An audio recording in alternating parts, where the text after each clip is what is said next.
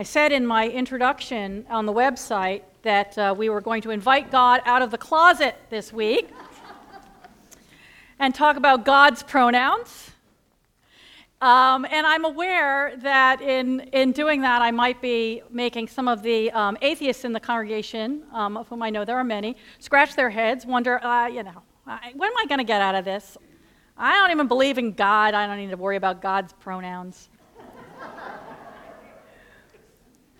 Stick with me. This is for you too. But I want to begin with the choir who just sang for us. The choir, as you may know, if you've been to this 11 o'clock service before, usually ends our service with a sung benediction. Very traditional prayer.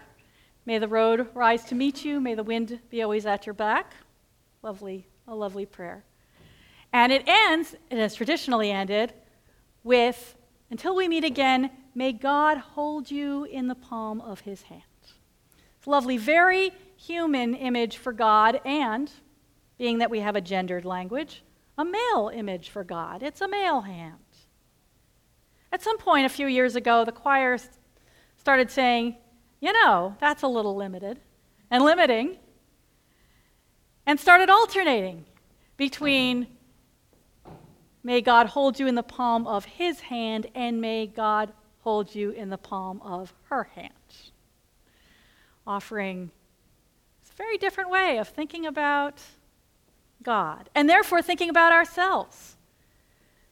After all, we who come here are not all male, and it's nice to be seen and heard in the images we have of the divine. Well, time went on. The choir kept thinking. Our culture kept changing, led often by people on the margins, as it often is. And one of those groups that has been pushed to the margins is people for whom neither he nor she seems descriptive, who choose some other pronoun. There are many interesting neo-pronouns out there, and then there is the very old gender-neutral pronoun of they. The week that I came to church to hear the choir for the first time sing, "May God hold you in the palm of their hand," I had come to church with a heavy heart. A dear friend of my family had died at the age of only 31. And although I knew then and know many more people now who use the pronoun they were the dearest, the closest to my family and my heart.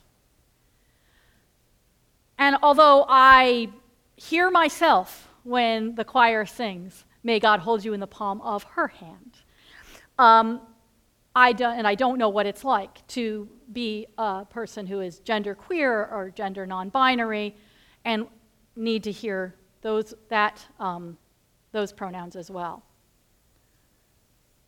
I knew that I felt that something about my life was seen and acknowledged and reflected by those words, by that word in particular, that day. That my dear friend for whom we were mourning so heavily would have been able to see themselves in our service. And so I saw them too. Really, in a way, that's where the sermon could end. That's where theology becomes so important regardless of what we believe. And as a long-time non-believer in God, I am embarking on yet another theology degree right now. Because theology is, yes, it's very much about God and what human beings have said and believed and claimed about God, but it's also about us. Theology is anthropology. It's how do we see ourselves. So, as we know, the dominant image of God in the Bible, in both the Jewish and Christian tradition, is male. And along came feminist theologians 50-ish years ago in this culture to say, hold on, wait a minute. There's a real problem there. It seems to us that this is unnecessarily, inaccurately limiting God, limiting our tradition, and furthermore, we don't think it's a coincidence that the people who have run the church, who have taken so much authority for shaping our religious language, shaped this language. They are mostly male. No wonder that they see God as male, and then we are all expected to see God as male. And the problem with that, feminist theologians who have been so important to this tradition, led us in understanding. A really big problem with that is that when we say that God is male, we begin to worship maleness as we understand it. We may even be worshiping men without realizing it. Well, they realized it and they said, "Hi, wake up." I say, 50 or so years ago, as I said, Theodore Parker, 100 years earlier, was saying, "Dear Mother, Father God." People have been worshiping gods of other genders, including goddesses and the divine feminine. But this was brought into the mainstream of Christianity and Judaism and other religions in our culture, including Unitarian Universalism, that had been dominated by these very male images. Now, as I said, I think it's true that when we elevate this language, male language, to speak of God only as male, then we're also elevating men. There's a religious word for this. It's idolatry.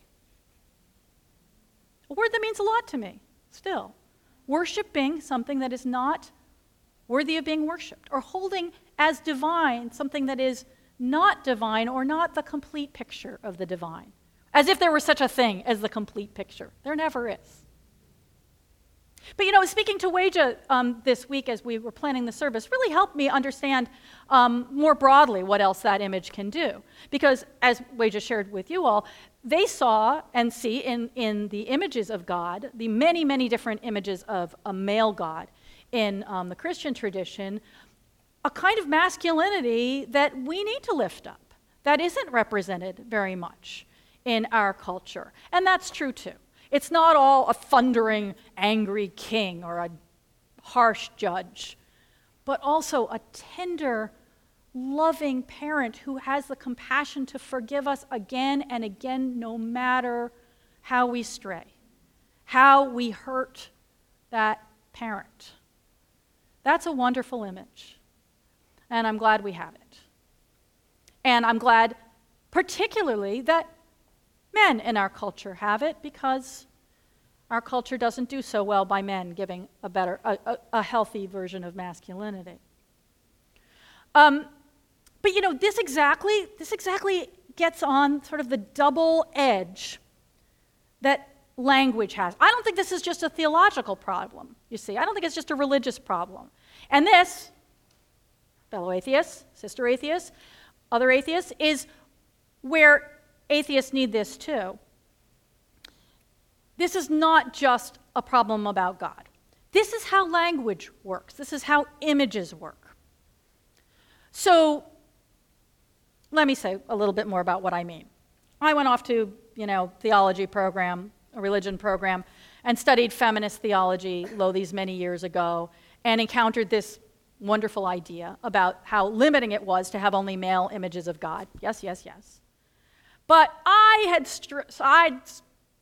strode into that place as an atheist. I had left a patriarchal religion behind. It didn't work for me anymore. And although this wasn't particularly the reason, I said, yeah, not only is this God male, here's where I really have a problem. I have a problem with God being anthropomorphic at all, God having the shape of humanity.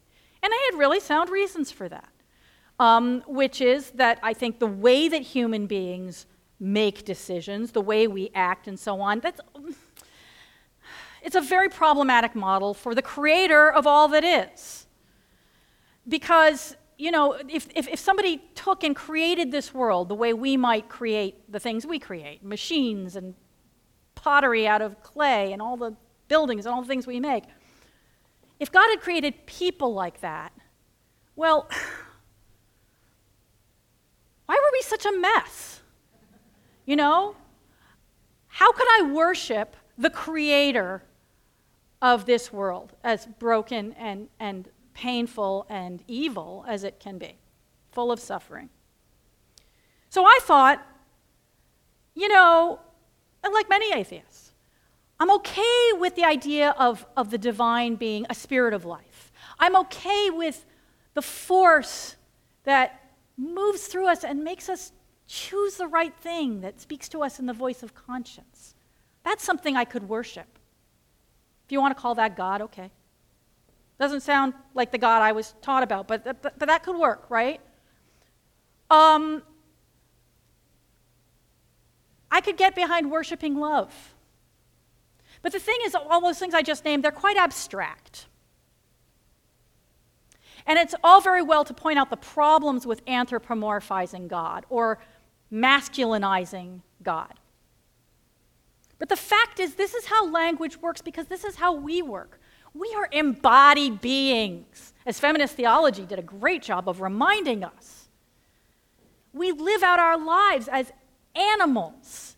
We breathe and sweat. We give birth. We die. We get sick. We bleed. We are bodies, and we seek out images. We create images that we can relate to.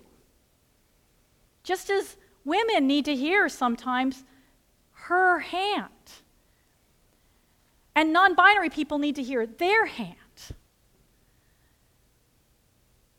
We all need to hear, oh, God has hands, perhaps, to understand we could be more like God. We can understand this force. It's not just an abstract force. It acts upon us. It shapes the world a little bit the way hands shape the world.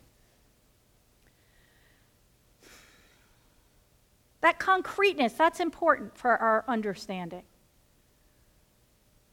Because pure abstraction, it kind of leaves our own embodiedness behind, and it's hard for us to connect to. On the other hand, well, here's the problem with concreteness. It's very limiting.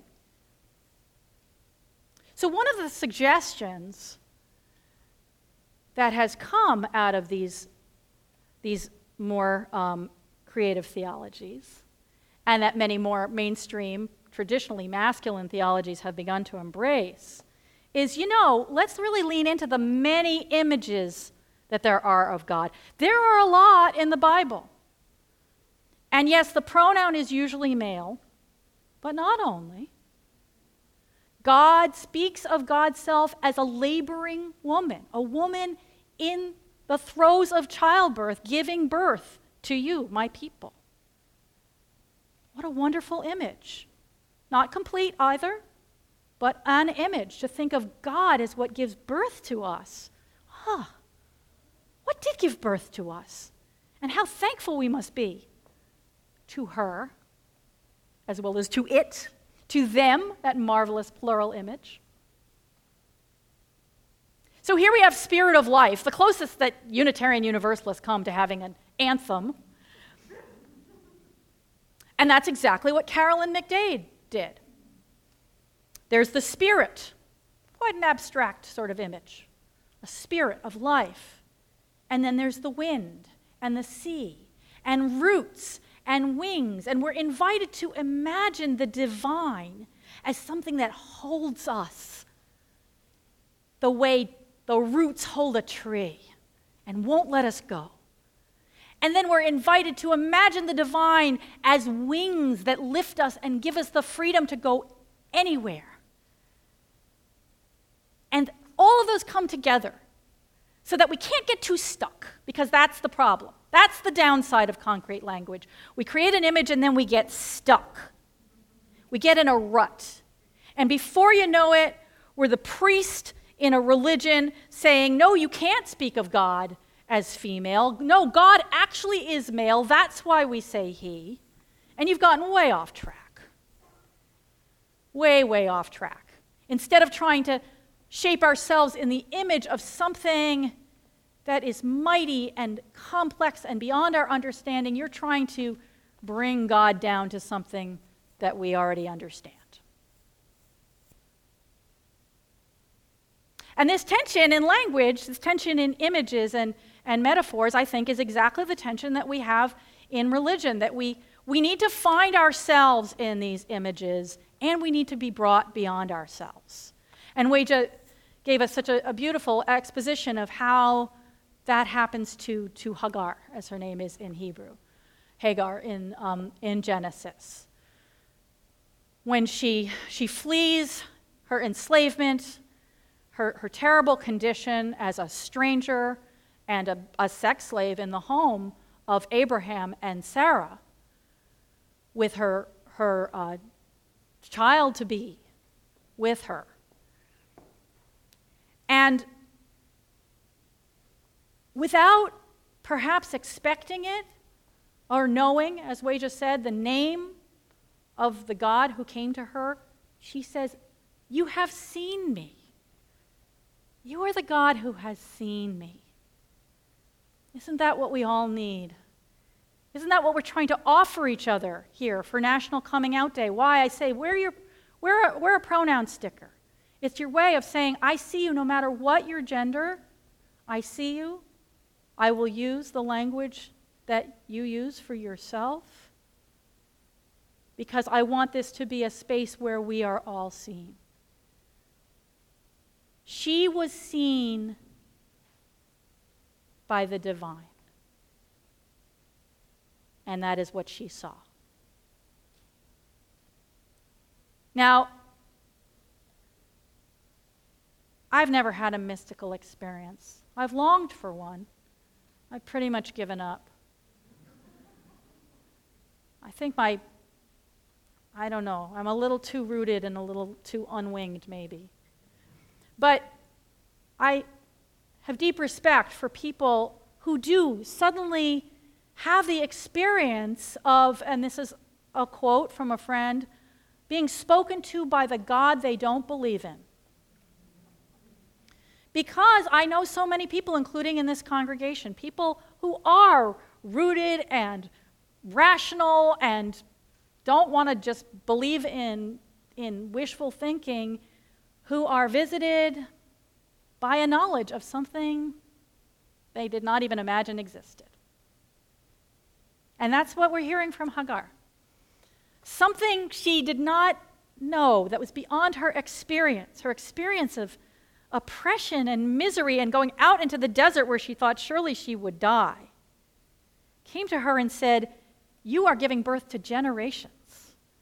Your child will be born, he will live, he will thrive." She was blessed.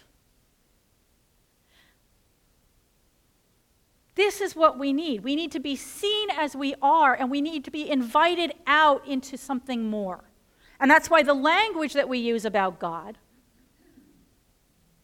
or anything else that we want to move towards, has to be beyond us. It's a paradox. How can we see what is beyond us? How can we see what is beyond our own imaginations? Well, again, this variety of language can help, this multiplicity. This maybe the only language I use for God is a sort of benevolent force, but you use a shepherd, and you use a loving father, and you use a river. And maybe I can be invited into a way of living, a way of being that I've never seen before, that I've never imagined before, because your metaphors lead me there. That's why if we have to pick just one pronoun for God, I'm really glad the choir has been singing there every week. No one pronoun can do it, of course. Just like those images of God are not enough. No one prayer, one song could do it.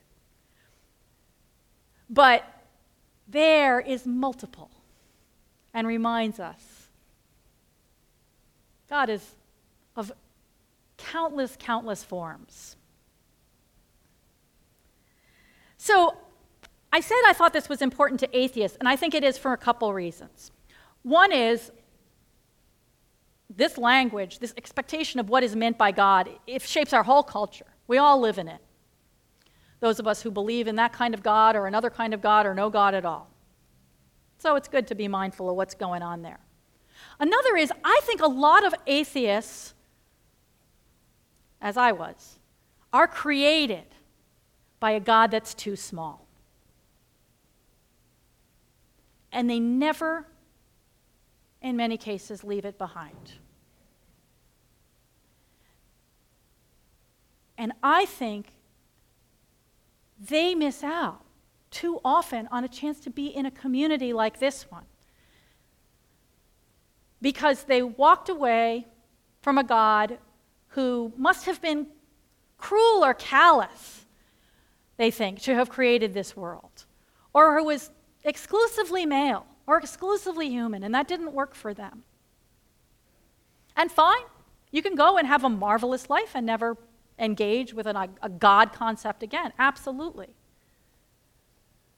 But I also want people to know there is a home for people who are seeking to move beyond what we are now. And in this home, people don't all believe the same thing. We don't all use the same images for the divine, the same pronouns for ourselves, the same metaphors for where we want to go and whom we want to be. I love that psalm, Psalm 8, because it begins with that focus on God's name, the mightiness of God's name. God's name, which is not given there. In many ways, in the Hebrew Bible and the Jewish Bible, God is the nameless one. But it talks about how this vastness, a mightiness of God who created with God's fingers this world, this universe, makes us feel, well, what is described in that psalm is kind of how we feel, I think, when we look up at the stars.